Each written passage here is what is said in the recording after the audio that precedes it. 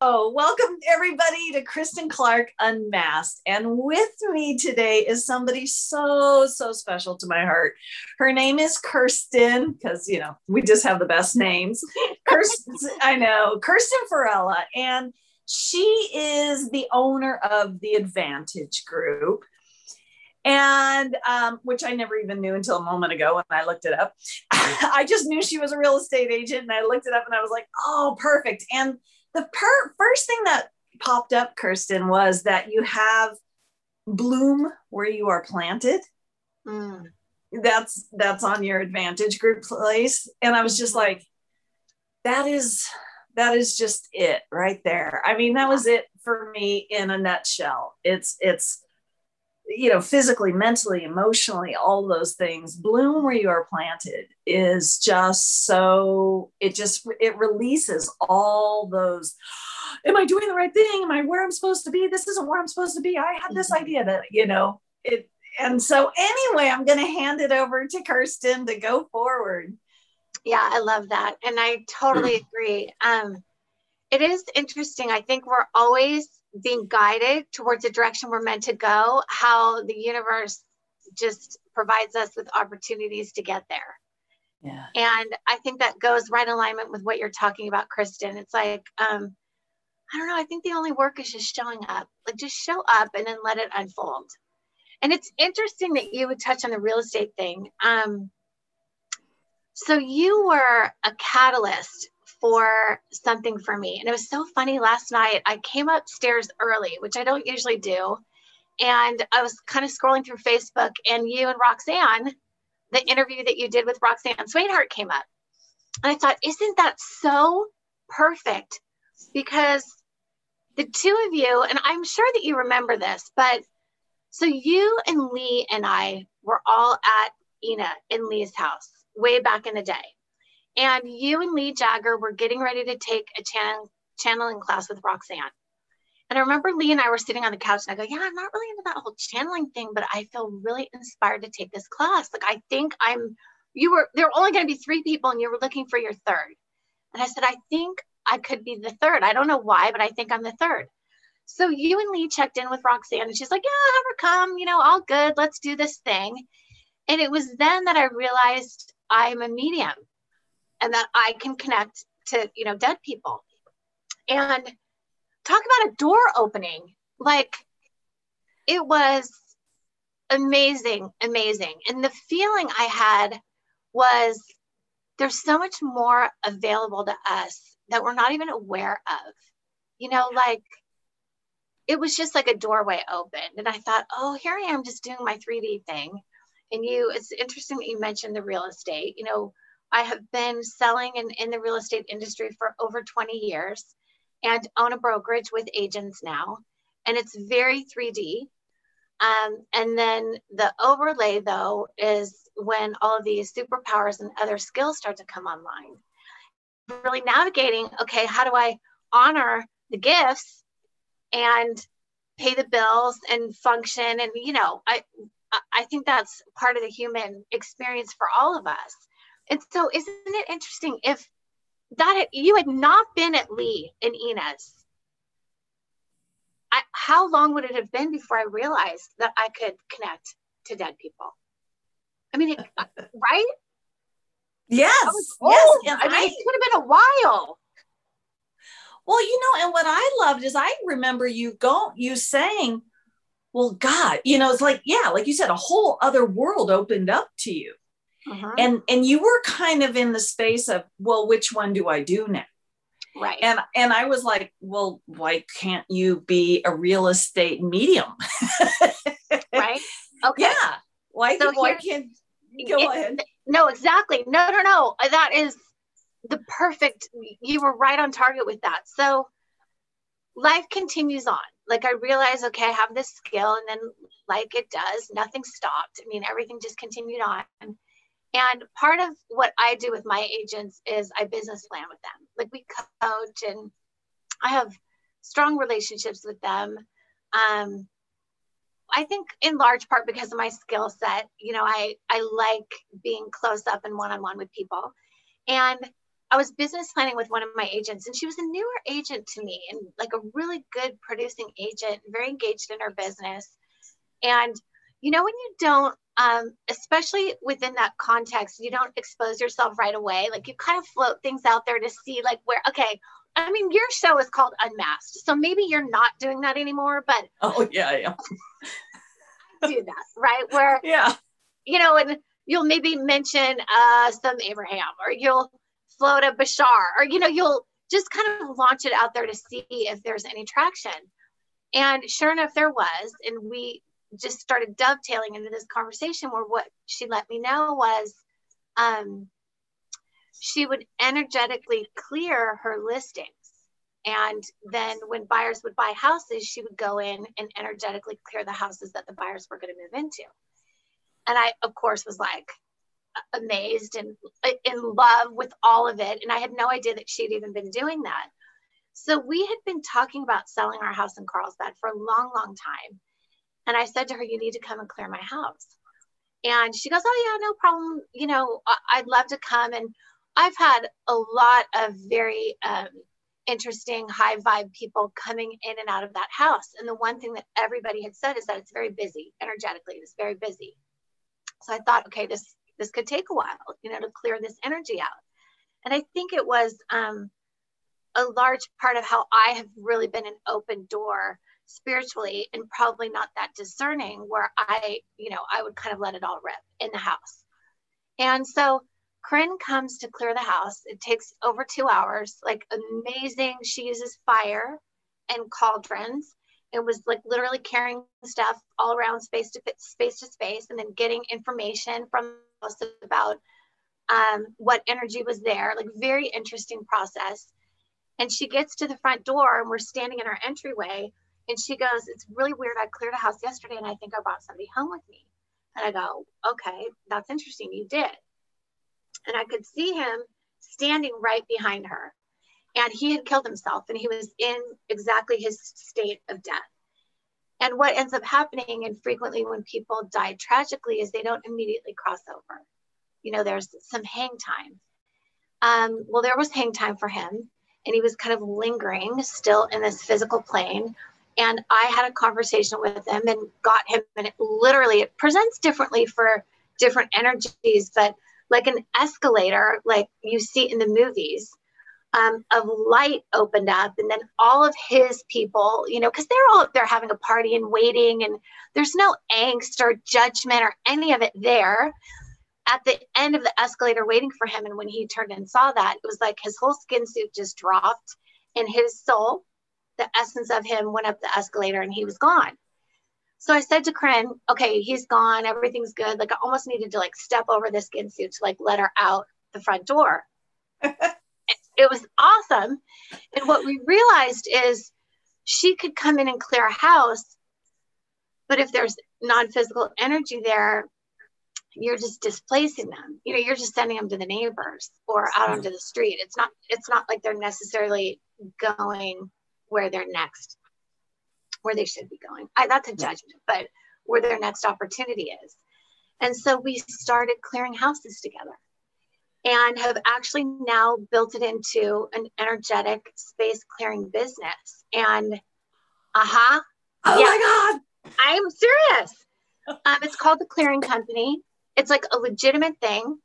It was interesting when the pandemic happened, because we had been doing it physically, like carrying in pots, and both of us would show up, and our skill sets are really different and super complementary. She is definitely very into energy and is highly sensitive, but is into numerology. Like, for example, people's street addresses, the combination of those numbers are frequency, and it influences the vibe of the home. And so wow. It's so interesting. It's really never, I mean, I've been in the real estate industry for a long time. It really has never been addressed. And Kirstin, you know that people walk into a house and they immediately know what it feels like. Oh yeah. Like you don't have to be woo-woo or have any extra sensory. Well, we all have extra sensory. Yeah. And so it's been such a huge opportunity to address that side of it. And what it's evolved into is our houses are direct reflections of our frequency. Yeah. But it's like a fish that swims in water. We have very little conscious awareness of it, right? Because we're just in the water. Yeah. And so it's been really powerful, and it can be very therapeutic and cathartic, not just from the let's get your home sold or let's clear it before you move in perspective, but the opportunity it offers people to clear the slate of the space that they're in every day. And then we work with them on consciously intending what they want the space to feel like.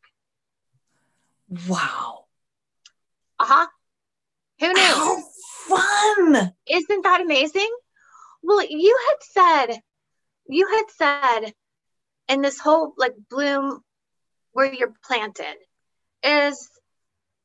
isn't it amazing how when you just follow the breadcrumbs, what is unfolding for us? I mean, who would have thought that because, Corinne came as an agent and then I randomly said, come and clear my house, that there would be that series of events, those synchronicities. And it's super exciting. I mean, it makes the real estate very dull. Honestly. I mean, that part of it is, I love working with the agents. I love that connection, but the clearing stuff is, it's amazing. Yeah. That is, and isn't it, I mean, I know that if I zoom out from my life and I look at my entire lifeline that's in my memory, those breadcrumb trails, that's what it is. It's just one perfect unfolding, divinely orchestrated event after another that led me to where I am right now. Yes. And whether I truly, when I look at it from a space of, I really didn't have any control of this, that feels more real. That feels more real than, I segment intended and this is what happened. And yeah, you get little blips of that. But when you look at the whole, for me, life comes in and goes out all the time without my permission. It's like I'm out for a walk this morning and there's this little bird. There's a car parked on the side of the road and there's this little bird attacking its reflection in the side mirror. And it was so funny because I'm walking and I hear this little, and I'm like, what is that sound? Because it's just silent out there. And then finally I see this bird and, attacking your reflection. I mean, I could go into the whole world of that. That's a whole universe unto itself. Right. But, it's like, it was so cool. And it was so otherwise, or I could just get a giggle out of this bird attack. I mean, full on, it was a very aggressive attack.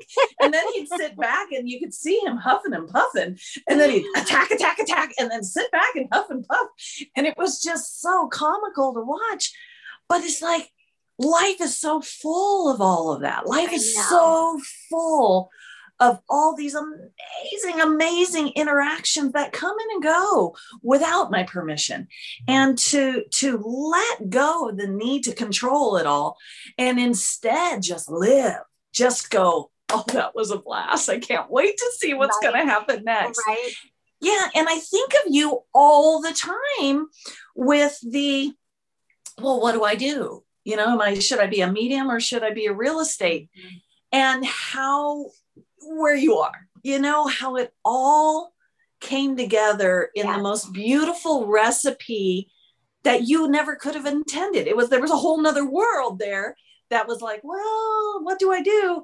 And it's like, don't just move over, amateur. We got this. Let us take care of this. You just, like you said, just show up and live. Just show up and live and trust that driver, whoever that is. Yeah. I really agree with that. It's so interesting, that balance between free will and I'll use an example.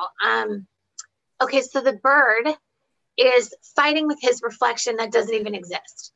Yes. And there's that whole, right. like it's just, it's in his own mind that the enemy is there, and then he's fighting this fake enemy. I mean, welcome to life. Such a good metaphor, right? Whole school of thought that it's all a hologram anyway. Like it literally is just a reflection of whatever it is I'm imagining it to be, very simply, right? Yeah.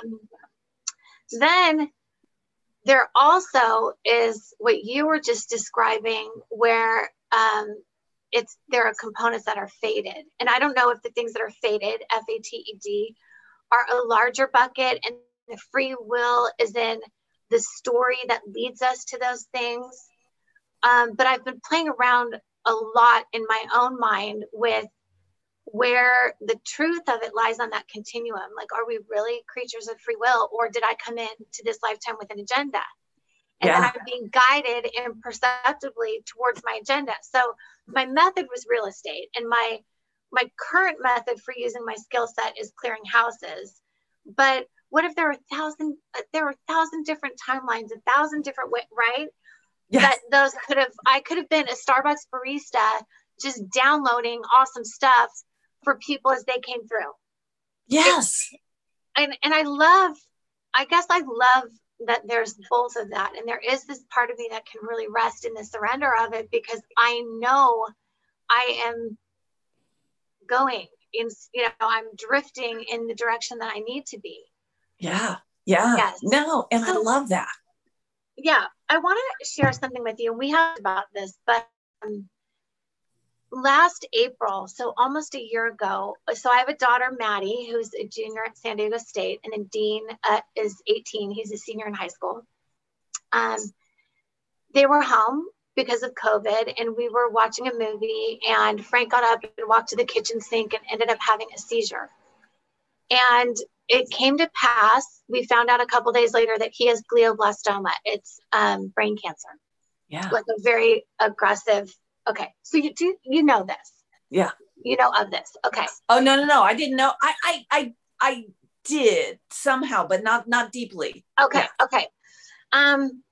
So needless to say, he's 52. We're just busy living our lives and raising kids and, thinking that we have free will, right, in our lives. And when he had his seizure, he didn't lose consciousness. And, Maddie and I were kind of looking at each other. It was so out of context. I wasn't sure if he was kidding. Like, it was one of those, like, what? Dino had someone in his class that had seizures, and Dino knew it was real. And so we jumped up, and I led him back to the couch. And as I was rubbing his back, he said that he thought it was a stroke. And I was thinking to myself, oh, stroke, totally doable. We're fine. We've got this, like stroke schmoke, fine. At a deeper level, I was thinking, oh, okay, it's here. Like, I wasn't even surprised. Like, I had the awareness that something would happen to him. Mm-hmm. I love this. Like, talk about fated. It felt fated. It literally was like, oh, okay, we're in it. And I'm rubbing his back thinking, okay, the moment has arrived. And it's weird because Maddie and I, my daughter and I, went for a walk a month or so ago, and she said the same thing. She said that she felt at a really deep level that something would happen to one of us, and that when it happened to Frank, it wasn't a surprise to her either. And so I think about that. I think I haven't had a lot of push against, even though obviously it's something that could be looked at as tragic. Immediately, I felt God, like in that first week, more intensely than I've ever felt that energy ever. Like, God was in, all the angels and all the non-physicals were all over us, like thunk, just swooped in. And I could feel how potent that connection was. We weren't with him in the hospital, which was really, really hard because obviously COVID. Oh, God. He was dealing with all these blows alone. It was terrible. It was terrible. Excuse me. I say it was terrible, but he also, you're taken care of, energetically, we are taken care of always for whatever situation that we're in, even though it's tragic, we are. And so he doesn't even remember that week in the hospital as being really difficult. Like, he felt very loved and really supported. Amazing. So I am saying that because for two reasons, really. It's really interesting to play around with that whole fated part of life and just being breathed, and that we are being breathed.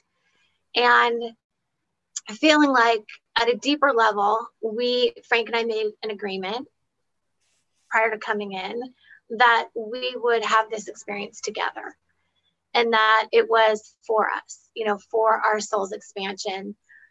It's not lost on me that I would have somebody like Frank on the other side, with my, this burgeoning skill set, that I would bring him in to the show on that side and have that level of connection. It gets interesting to think about where it will go and where my skills will go when I feel that connection to him. I don't know. I guess I just wanted to throw that out there because I think the whole thing is really interesting. Well, that's the bottom line. That's it right there. That's the bottom line. It's just interesting. Life is just so interesting, because I love what you said. It's like, okay, is it fate, or do we have control? Do we know? Is it fate, or is there a premonition? Yeah. And as you're saying that, I could see it just blend into it is. It just is. It is. And a long time ago, when you and I were interacting with mediumship, I had you reach out to Bob, that guy I had been working with forever. Yes. And the one thing he said, which is, you get what you expect. Because I was saying there's no heaven or hell, and he was very Lutheran, and I'm like, okay, so you're going to reach out to him and tell him I told you so, and he came to you with an image of the collar and the cross behind him, and he said, you get what you expect. And oh my God, to this day, that still follows me, that I took with me, because it's so, in this now moment, you get what you expect. And in this very next now moment, you're going to have a whole new expectation. And it's just that giant playground where there are no rules. There's no rules. And I love that this came up, because this morning I don't know if you still pay attention to Bashar at all, but a little bit. Yeah, a little bit here or there. But Bashar has 5 rules, or laws. Sorry, 5 laws. And then of course we have law of attraction, law of gravity, all those things. And my whole interaction this morning with myself was that, yeah, you can play there all you want, but don't cage this God, because there's no caging this God. And I was like, because I a lot of the gurus I really respect are very much, oh no, those are 5 laws. They are laws. And it's like, yeah, but they're not, because you take the law of gravity. Yeah, very real. But nobody told the bumblebee. Nobody told the bumblebee about the law of gravity. Here's this big fat body and these little tiny wings, and he flies just fine. Nobody told him that. And it's just like, and one of Bashar's laws is the only constant is change. And I said, that's true until you choose to play with the other side of the coin, which is unchanged. I can find unchange everywhere. I can find experiences that buck that law, because that's me. That's the God I am. And so it's like, to play in laws is a great sandbox. That's fun. But you can play in any sandbox. And it's all so beautiful. And I love that you've weaved together so much fun, just by allowing, And when I first met you, whenever I go into a room of people, there are certain people, and there are certain people that light up. They just light up for you. They just caught your attention. And you don't know why. And you for sure were one of those people. And it's just, trying to figure out why is, you can do that until the cows come home. And so I love everything you're saying, because this is so, of course, synchronistic with how my morning's been. And, just going, I don't know what Kirstin and I are going to talk about. I got no idea. And it's been perfect. right? Yeah. Yeah, it's so interesting because I want to talk about what you were talking about, how it's just a wide open playing field, and that Yes. as a creator being, I get to create whatever that playing field looks like. There is this part of me through the Frank thing that does think we do live in a bucket, and it doesn't have to be a limiting bucket, but that we do come in with themes, and that those themes will be met in the life. They just will be met in the lifetime. Yeah. And so there's no sense in judging any of it, none of it. Like, I look at what Frank is going through right now, and it really bothers me. Well, I won't say it really bothers me.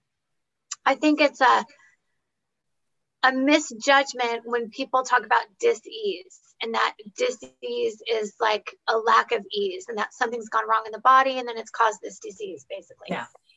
And obviously that's super upsetting to him because it's such a metaphysical whip that we just beat ourselves up with, that if we're not, what's being reflected back to us isn't what we think we want, then somehow we've failed at this metaphysical, the whole law of attraction, right?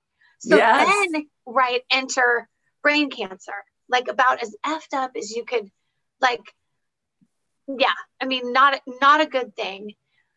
Doesn't really ever go away. The only game really is abatement, is just keeping it from growing. It's very unlike other cancers. Like, it's a gnarly beast, right? Yeah. And so Master Frank draws that to him. And it's really, really hard to get into a conversation with him, rightfully so, about like attracting like, because what would be going on at that level that he would draw this to him, right? And so, and we just, it's violent. I mean, the way that we use that single, what we call a law, against ourselves, basically, and then judge ourselves for what we create. And the irony is that up above that judgment is a neutral place where Frank drew an experience to him that is there for him, for his soul's expansion. Yes. All of those, like free from judgment or anything going wrong. I mean, I look at how many amazing people have died from COVID, or from cancer. Pick a thing that we die from. So death is part of our human experience. I mean, maybe there are some enlightened masters that have not died yet. Our soul never, our consciousness never dies, but our physical body, so far, it does. And I say that because, so why would we judge the vehicle? Like, why would we judge the method for experience when that is part of what our condition is currently? I think that is a very human, very low level understanding of what happens in times of illness or disease or death. This is what I think. I feel a little bit sad that we do that. And I can feel the sadness because it's really, really hard to look at that. And he will say to me emphatically, I did not create this. No. I did not create this. And I think, well, what if you did it prior to? What if this was a contract? You know, I use my own human mind to try to justify, okay, how could something like this happen? What if it's just what we're here for? What if it's just what we're here for? Or what if you did create it, but you created it from, because you figure your inner being or God or whatever you want to name it is unconditional love. And that means unconditional love of this. You know, what if there's a part of you that's going, this is the best experience ever? And you created it from that. Yes. And that's why, you know, day before yesterday, I had the most amazing day of manifesting, you know, wonderful things. It started with somebody giving me something for free. And then I'm at work, and the first time in 11 years, a man asked me on a date, and he asked me on a date by handing me, a stranger, I don't even know who this person is, hands me this huge bouquet of roses. And in the middle of it was a little letter that said, Kirstin, I'd love to take you out to dinner. Call me. And he practically ran out of the place but after handing me the roses. But we're having a date tonight. And And then on the tails of that, I get the stimulus check money thing. And then right after that, I get this surprise. My girlfriend calls them nugget bombs. And I've never received one from her. She just tells me the story of them. And I receive a surprise in the mail, and it's a nugget bomb. And they're just beautiful little gifts. And it's not just a gift. She puts her own amazingness in them, and she weaves it together in this beautiful little like globe. Anyway, and it's just, and it was such a wonderful day. And it's so tempting to sit there and go, how did I manifest this? What did I do? Where, where's the cause and effect here? And, and I was really digging through my morning of, okay, how did I vibrate properly to bring all that to me? Right. And I could feel I didn't do a damn thing. I did nothing. Mm-hmm. And when I actually brought this question up to a friend of mine, she definitely stepped into, oh, no, there's definitely cause and effect. You have to find the cause and effect. And I could feel how she went from soft and light to suddenly 3D hard. You got to find the cause and effect. Yeah. And it was just pure fear. And I went, oh God, this is such a gift. All of this is such a gift. It's such a gift of aha, and just that expansion. And so I love what you said about, he's like, this isn't a punishment. This isn't me vibrating wrong, because you're not possible. It's not possible. It is just yet another adventure. It's just an adventure. It's just knowing ourselves experientially, knowing the God that is who we are experientially, more and more. And damn, this is a fun sandbox. And I agree with that completely. I mean, I remember Abraham saying, if you're not to your happy ending, it's because the story isn't over yet. Like, don't take score too soon. And it's so easy when things that we think are tragic or upsetting happen to think, oh, somehow we vibed wrong. Somehow we put something out there that caused that. So I want to go back to the day that you had and how all those things just unfolded, and it was so effortless. And how cute is that? Like, he handed you the roses and then ran. Like he likes you. He's like, I really hope you say yes. And now I'm scared and I'm out of here. I mean, it's so more of that. Like, just that is so freaking cute. I love that. I remember listening to an Abraham workshop live and having the awareness that creation doesn't happen in peak states. It can happen in peak states. Yeah. But sustainable, like Grand Canyon, like a river that would create like the Grand Canyon, happens just above neutral. Like, it's just in a soft opening where we just stay open, and then we let life unfold. And I had the vision of it being like a little coin purse, like, those, like, it's a square coin purse, and if you press the sides, it makes a diamond shape, and then you can get the coins out. Like, just applying just enough pressure to open that, Abraham would say a valve, to open that and just let that energy flow. I have found that is the most potent creative place, is just above neutral, where it's not, this where you're jumping off the walls or diving out of planes, right? Yeah. It's a space of calm. Yes. Yeah. Well, and I think the key for me, and I've been working on this a lot, is it's receptivity. I think you and I are like in this, that I've created a lot through very masculine, very active energy. And, laying back and just opening my coin purse, like just trusting that I can be receptive has been harder for me, for sure. I've had to more consciously be in that place.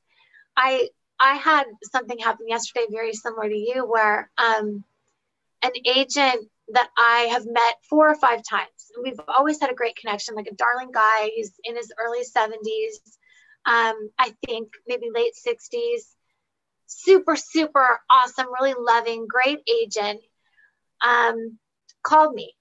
I was walking and I was listening to a podcast with Michael Beckwith, from Agape in LA. And he was talking about surrender and how important it is to surrender, because receptivity for me is equal to surrender. Yes. And I was just dropping into that place where I was like, gosh, what if I just let go of it all? Like, what if I really just said, I don't have control over any of this? And you know, that song, Jesus Take the Wheel, like literally, like I just let go of the wheel and just let it go, this life go where it's going to go. And I had not been there for probably 2 minutes, like in that place. I just dipped in there and Jeff called, this agent called. And he goes, you know, I read on Facebook about what happened with your husband. I am so sorry it's taken me so long to reach out. I want to know if you need anything. Does he need rides anywhere? Do you guys need meals? Like, this is someone who is not even in a circle of mine. Like, he is like outer edge, right? And then about 10 minutes into the conversation, he goes, so how are you guys doing financially? And I was like, oh, that is so sweet of you to ask. Because the reason he was asking was that if I had said I needed help, he was saying to me, he would have stepped up. Oh, yeah. Right. And I was like, I wasn't even surrendered for 2 minutes when my freaking phone rang. And here is this guy that I've had a sweet connection to, but barely know, who is stepping in. He was so legitimately stepping in. And I said, I am so in love with this and that you asked. And, you know, thankfully we're good. Like, everything is very solid and we're fine, totally taken care of. And I knew that if my answer had been different, his response would have been different also. And I hung up the phone with him and I was like, how much evidence do I need that I can let go? Like, yeah. I can just. And you're taken care of. Yes. Yeah. And we never know when the phone will ring or where it will come from. And it's like, Kirstin, I want that. Like, I want to live in that way where I know it is unfolding for my benefit, even in the midst of what we're going through, you know. And I know that it will be really difficult. You know, I think the human part of me that is, you know, Frank has been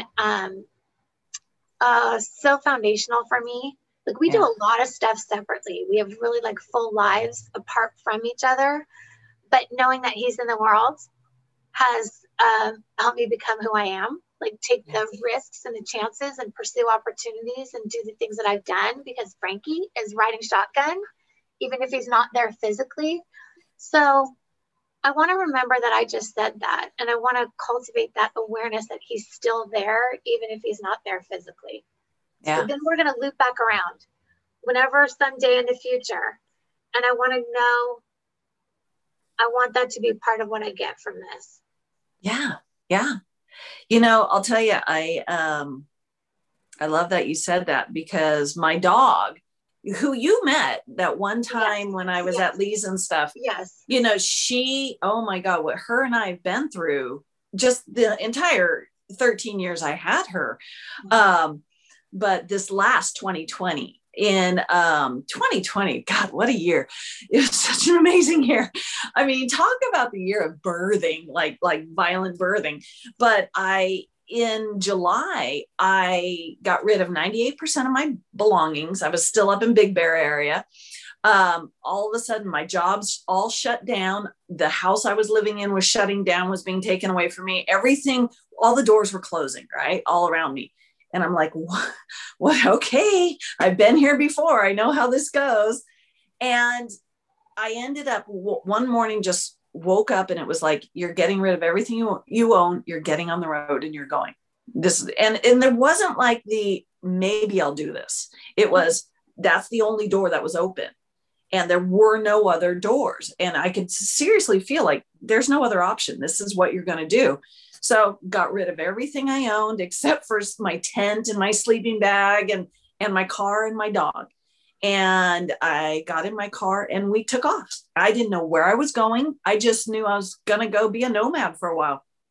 And I ended up doing 8 states in 30 days, seeing all these amazing, national parks and meeting the most amazing people and just having that dream.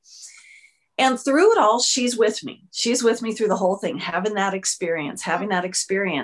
And when you have an animal or anybody in your life, you do have those times of, who would I be if I lost this person? Or what's it going to be like when I have to put this down? And you can feel that, ooh, that whole drawing away. And so come long story short, I'm back in California. I'm living with my cousin. And my dog, she's now, almost 17, and she's still vibrant. She's still full of life, still, happy, but she's not herself. She's just not the chasing lizards. She's having a hard time getting up and down the stairs. She falls. And I could feel it approaching. I could feel that time coming of, it's time to let her go. It's time to let her go. And I was in more of a neutral space. And then all of a sudden, here comes that same thing when there was only one door open, and it was like, it's time to let her go. And I felt excited. I went into it going, I'm not going to feel grief. I don't want to feel grief this time around. I want to feel something new. I want to feel some new thing. And she's the co-creator of this with me. And it was the excitement. And part of me needed the excitement of not having to drag my dog around with me anymore, not having to figure out how am I going to feed her because her stomach's not handling things, worrying, did she fall down the stairs again? Part of me was going into that, but I was also in the space of realizing that she was saying it's time and giving me that permission. So it's hard to explain. It's really hard to explain because it was all happening inside in feelings. But I could see she wasn't worried. She wasn't scared. She was fine. And the day I was putting her down, I took her to a park. We were having, just a walk. It wasn't a grand time or sad time. It was neutral. It was that neutral space.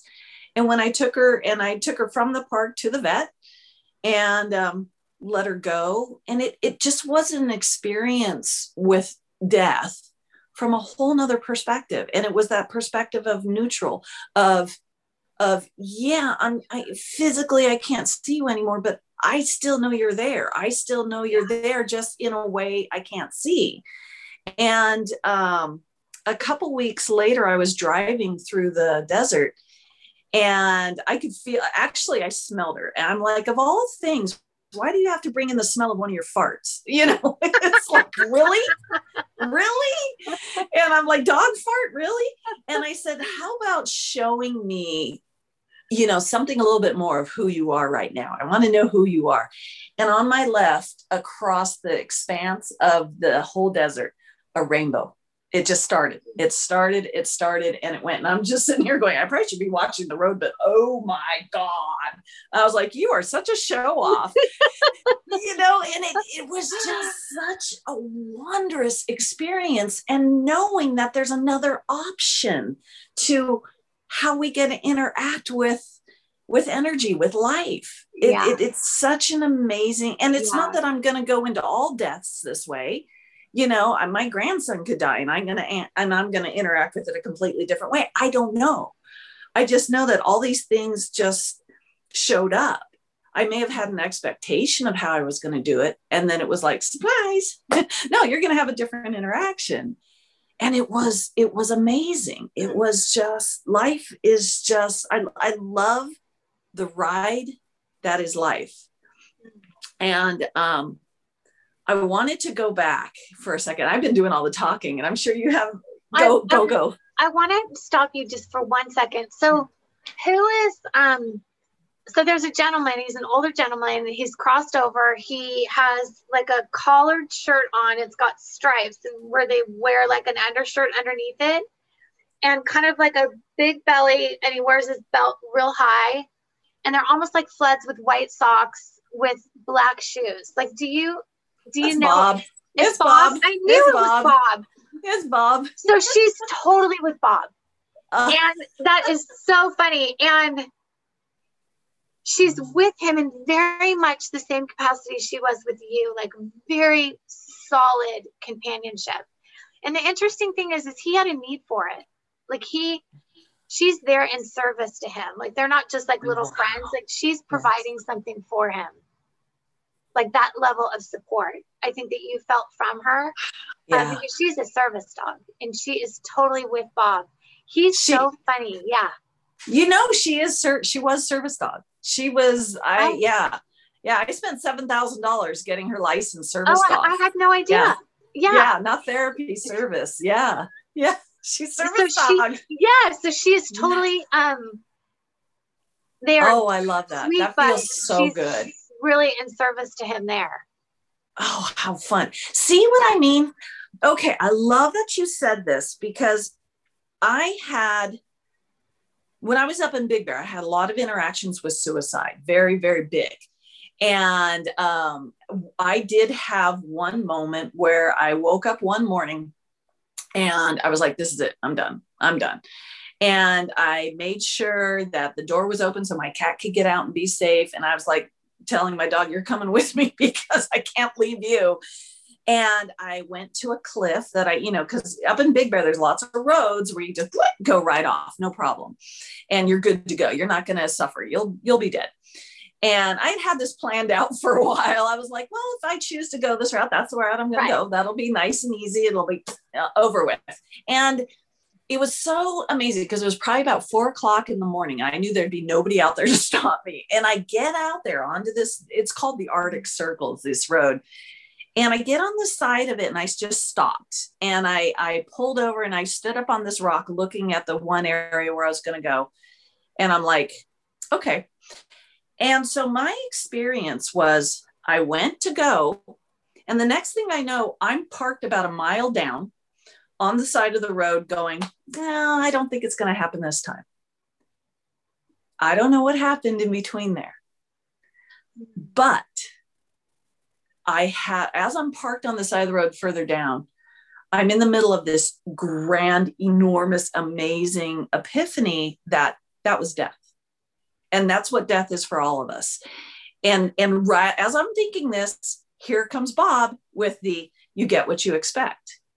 And I sat in going, okay, well, what did I expect? And he's like, go deeper. What did you really expect? And I'm going through all the stories that have come to me over the years of heaven and hell and this and that. And I'm like, and I could feel this deeper part of me going, that wasn't what you expected.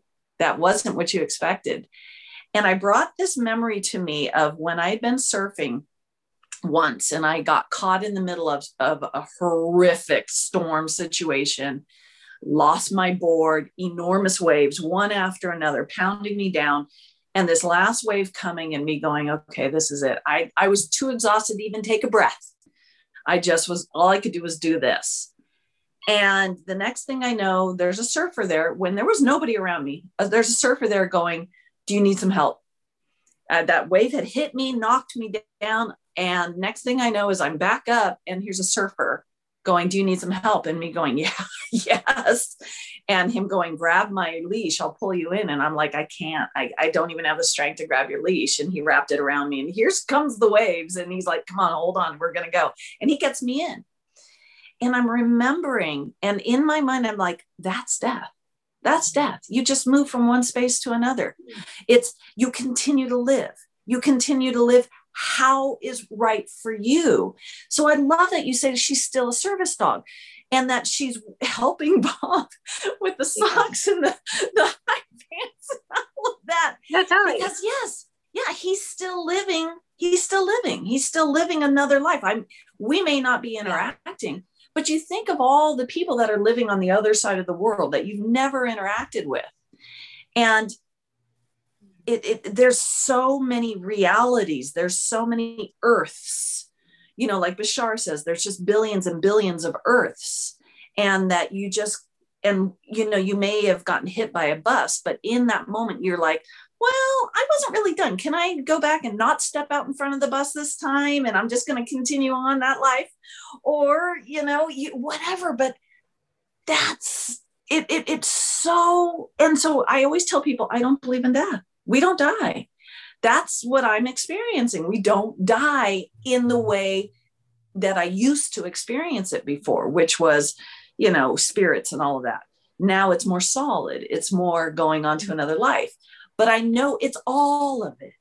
I know that it's just like life is billions and billions of different, looking at it from different perspectives and interactions. So is death. And it's just like, wow. Yeah, I really love that. I really am taking to heart what you just said, that you were in two instances, you were, up at the top of the mountain and you were thinking, okay, this is the moment. And then suddenly you were a mile down the mountain going, no, I don't think this is the time. You didn't know what had happened in between. And that awareness that you had, that is what death is, that it literally is physical body, no physical body, but same consciousness. Yes. Right? Like you, yes. the you that is you, the you that animates, like the experience I had in my hallway with Corinne when I could see the guy that had just killed himself, and his skin suit fell. He still existed. He just didn't have, he didn't have the casing, the housing anymore. And I really love that. I really love that. And I think about that for Frank. Yes, I believe that. I want to set that as my expectation, and that his pure frankness is here, and then it's still here. Just that physical body. Yeah, that physical body's gone. I heard this thing once, and I also really took it to heart, that if you were to have driven over the cliff and you were in the process of dying, that our souls jettison, like our souls leave. We don't wait for the impact. There would have been no. Yeah. We don't, like, literally we have the soul level awareness. Okay, this is the moment, and then we're gone. Yeah. So when people die and they're difficult or tragic deaths, I love knowing that it's not like we think of them going through that physical experience, that they're already gone. Like the thing that makes them has already gone to wherever it's going to go. Well, it's like, Frank being in the hospital for those days. And the only person who was really suffering was you guys, thinking he was suffering being alone. Right. Yeah. And Isn't he's like, that so interesting? Yeah. Yeah. And that's like me with that cliff. I don't remember. There was no suffering. Yeah. And there's such a whole wide world there of wow, what's down there. I know. And it's so, I love it all. Well, and you know what is down there is we are so taken care of. Like we really are set up to win. And so with the week that Frank was in the hospital alone, we had gotten him an iPad, and everybody was giving us all these recommendations for how we could connect to him. And as news was delivered, especially when they were going to let him know that it was terminal, stage 4, this aggressive type of cancer. I said to the nurse, can you make sure I want to be there with him when that happens? And so about, 10 minutes before that whole thing was supposed to happen, the doctor came out into the hallway to talk to me. Well, the doctor was talking too loud, and Frank heard everything the doctor said. So the way that Frank found out his condition was overhearing the doctor talking to me in the hallway. Like the most non-kind, just like the shittiest way to find out you have this thing. So the nurse comes in, and he was obviously very upset and really shaken by the news. I didn't know any of this was happening until hours later. I did not know that he even knew. And so the interesting thing is he doesn't remember any of that. Like he doesn't, I was almost overwrought. Like, oh, that cannot be the way that he found this out. Like that's too hideous. That is just not a good way to, for him to find out. And the irony is there is some cushion there. There's something that happens, like when Frank was diagnosed and I said I felt God all over it, or you're at the top of the cliff and then you're safely a mile down, or the surfer magically rolls over and says, okay, you need help. I mean, I think that's the point to all of this. This conversation today is that we are totally provided for, that we really are taken care of, and that surrender is safe. Like opening our coin purses, that it's safe for us to be in that soft, receptive, knowing, even when there's a lot of unknown and it looks different than we thought we wished it would. Mm-hmm. The most powerful creation is that soft, open, receptive. Yeah. It's that surrender. That surrender is everything. Because when you interact with suicide, there is a moment where you're in pure surrender. You've let go of all your resistance because it's over. It's done. You're done. You don't have to worry about money anymore. You don't have to be afraid of death. You don't have to be afraid of anything. You're in Pierce, let go. There is that moment when you're right up against that. And it, whoosh, here comes the change, the continue on of life. Here comes, I had a young lady who, when I was doing all the channeling and all that, she had taken a bus she just trusted all the guidance that just follow your joy. So her joy was to spend every cent she had and take a bus to Florida. And when she got to Florida, she knew there'd be breadcrumbs to take care of her. Well, she gets to Florida, she gets off the bus, and I don't know where I am. I don't know anybody here. I'm in a completely strange place. What do I do? And she starts having anxiety attack. So she goes into the bus terminal and she sits there and she's just waiting for her angels to swoop in and save her. And it's not happening how she's imagining it's supposed to happen. So she goes to an ATM. She knows she's got no money, but she goes to the ATM and swipes it, and it's insufficient funds. She just tries to get $20 so she can have food. Insufficient funds, insufficient funds, insufficient funds. So she decides she's going to kill herself. So she goes into the bus terminal's bathroom, waits till the bus terminal closes down, has a plastic bag, puts it over her head. She's got it here. And, she said in that moment, she just let go. She's like, I'm done. I'm not worried about the money anymore. No more insufficient funds. I'm not worried about starving. I'm not worried about all these things that could happen, that aren't happening, but could happen. Let it all go. And just as she let all that go, she felt this, go try your ATM one more time. Just go try it one more time. She went to the ATM, and the ATMs, at that time, you could only get $200 out. And she just kept feeling 300, swiped the card, typed in 300, poop, out comes $300. And she was able to buy a bus ticket, get back home where she felt safe. And that's when she reached out to me and went, why did this happen? I'm like, wait a minute, back up to that poof, $300, and that's exactly what happened to me on my little jaunt around the United States. I got to a space of insufficient funds. I was in a complete panic space. I'd had an anxiety attack, was puking. And the next thing I know, $1,000 landed in my lap, and I was able to run back home where I felt safe, where I felt taken care of. And then life continued on. And it's just, one thing I find is what you say. The universe has always got our back. Yeah. It's always got our back. Even when we're in our most freaked out, non-surrender aspect of ourselves, the universe has always got us. And why, oh, universe, it is. And you said it a minute ago, we are so set up to win. In fact, that's going to be the title. I immediately grabbed my pen. I was like, write that down. That was perfect. Yeah, we are, it is perfect. at all times. We are so, and it's just life comes in and goes out without our permission. The cancer, all these things, but it is set up. All of it is set up for us to win. Win. Yeah, I'm really, really feeling that. And the key piece in both of your stories was that moment of surrender, just letting go. Yeah. Quit trying to control it all. Mm-hmm. Yeah. Just like, I'm just going to turn it over. Yeah. There is that. I was doing a podcast with Sherilyn about a couple podcasts ago. And we were talking about being able to change our realities and everything. And I was saying, I can close my eyes and I could be listening to a little babbling brook, and I can imagine that I'm there, and it can get very palpably real. It could get very palpably real, but there is that deeper part of me that knows, no matter how much I play, that knows when I open my eyes, I'm going to be right here.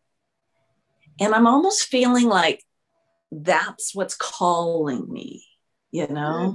Yeah, that's what's calling me. There's the play, and there's, like you said, the fate, and there's all of that. And underneath all of that, there's this part of us that everything comes and goes. Everything, our thoughts, our experiences, relationships, our moods, everything comes and goes. But there's that one part of us that never goes. Mm-hmm. That's you. It's you. Mm-hmm. And is that calling us to pay more attention here, right here. And it's, Roxanne calls it the isness of the now. Her and her fancy words. I'm like, Roxanne, talk English. Objectivity and subjectivity. And I'm like, nah, my brain. No, I know, I love it. I do too. But yeah. But you're on something really important right now, like right on it. And so the idea is there is that part of you that exists always, that never dies, like that is underneath all the layers, that kernel of you. And it is what is present, like it's here in this moment. Yeah. And so the doorway, the pathway to all of it, like everything that we imagine and that we think we want, that is where the opening to all of that is like bringing it right back to that present version of you. Yeah. And then when we sprinkle a little surrender on that, where we just trust that we are cared for, that we are loved. I just think that there's really not, I think it's a shortcut, first of all. I think it's the quickest way to manifest, the quickest way to create in that soft, open place. Yeah. I do get the idea, maybe this is my human ego part, that we can sprinkle little intentions in from that place, but maybe not. Maybe that's muddying the water. I mean, maybe the idea is God or the universe knows, because it's fated, knows exactly the direction that we're heading. And the more that I just let go and show up and be kind and open, and take action when I'm inspired, I really like that also. It's so soft though. And when I feel the energy of it, it's really low in my body. Like it's really grounded. Like it's not a head thing at all. It doesn't even feel like a heart thing. For me, it's even lower. It's like just being rooted. Oh my God, blooming where you're planted. And where we started. Right? Yes. Isn't that beautiful? Isn't that? And it really, I love, because, Roxanne talks about it as unconditional. And it is as close to, it's just pure unconditionalness. It can be everything and nothing. It can be whatever we need it to be, because it is pure unconditional. It's just, there's no conditions to it. And so it's, if we need definitions and want to sprinkle this and that on it, perfect. And if we want it just to be an open space of pure surrender, like you're sitting underwater and it's just quiet and there's nothing there, it's just still and beautiful and just quiet, it can be that too. Yeah, I really love that. I want to comment on something, and I think this is one of your biggest strengths. And you've mentioned it a couple times since we've been talking, that questioning the status quo, questioning the belief that will immediately come in, like the container that situation lives in, and asking, is that really true? Is that really true? And you were talking about there being the opposite side of the coin. Like there always is. I mean, we live in duality in this dimension, right? It is polarized. I think it gets super, super interesting when you stop being spoon-fed and you start to get a little glimpse that there could be an alternative, that there could be another version or another reality or another truth. And you said something about that, like a truth that is as equally true as what we're looking at right now that we think is true. And it's the exact opposite. Yeah. Well, what's the other side of the coin of duality? Non-duality. Yeah. Yeah. And it's so funny. We talk about how we live in a world of infinite possibilities. And it's like, okay, that means that I am infinite possibility. So I can't possibly be caged. I can play in a cage. I can play there. But in the next other side of the coin of that is wide open. And it's all there. It's all there for us to play in. And there is those times where I really need the parameters. I need the frame. I need that blanket wrapped around me. I need it. And then in the next moment, 3 throw that blanket off. And the thing is like I said a minute ago, no matter what sandbox I'm playing in, I always come back to me. It's that me that was there when I was 30. It's that me that was there when I was 20. That me that didn't need to be born. That me that isn't mature or immature. I always come back to her. And I could be in the middle of the grandest epiphany and the most amazing, otherworldly experience. And I always come back to me. I always come back to me. And and the more I try and grasp and find out who me is, the more she slips through my fingers. Because it's just like Roxanne said, the isness of the now. It is the real now, not the now that we can grasp, because that's already gone, right? That's already the past. Right. I think that is such spiritual maturation, what you're describing right now, when, having that realization that that part of us never dies. And it's like the ongoing font of all abundance is, I've been playing around with that a lot, with what I've been with Frank, that I never, that part of me never dies. Like I will always be there for myself in that way, regardless of who the physical players are. Right. Yeah. Yeah. And I don't know. I'm really feeling what you're saying. I've been having a real experience of that also, because it begins and ends there. Yeah. With that version, that part of me. And once I connect to that, I connect to her, then I know that I really am completely safe. Like that nothing can go wrong. And that is, I think, for all of us in this human experience, really important for us to know that. Yeah. Boom. Go us. I know, right? That was so fun. I know. This is why I love talking to you.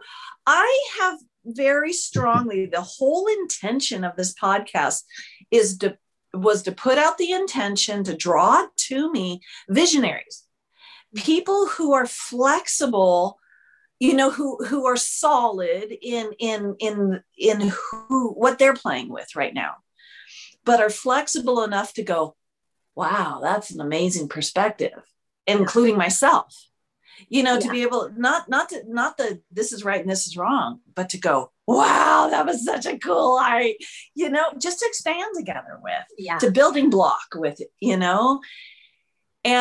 I love that. I called you and I was like going, I have no idea what Kirstin and I are going to talk about.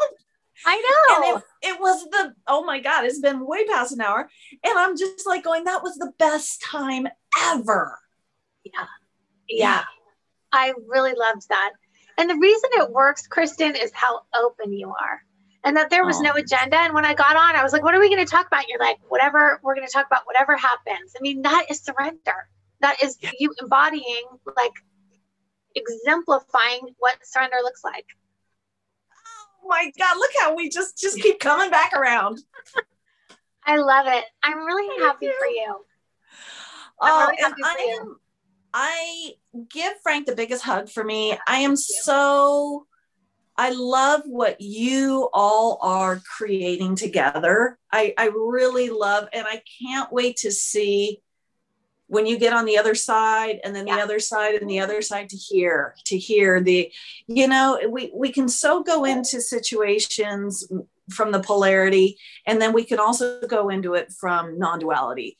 And it's just so exciting. And I truly believe it's, how you always have an octave up, you kind of, if you've ever played piano, you start down here and you've got, C, D, E, F, G, and then you start over again, C, D, E, F, G, and it just keeps going up an octave. I think that's what our lives are. We never repeat things. We're just keep going up an octave and getting bigger and bigger and bigger. And so I can't wait to hear. Really good. That was really good. Yes. Yes, I totally agree. I know that there's like a whole spiral theory, and it's that same thing, that it feels like we're meeting something that's similar, but we're meeting it at a higher level. Yes. Totally. Yeah. I can definitely feel that. Yay. Oh, I don't want to let you go, but I got to. I'm going to go play with my grandbaby now. Oh my gosh. We're going to play on the beach. Oh, that's so fun. I'm so happy for you.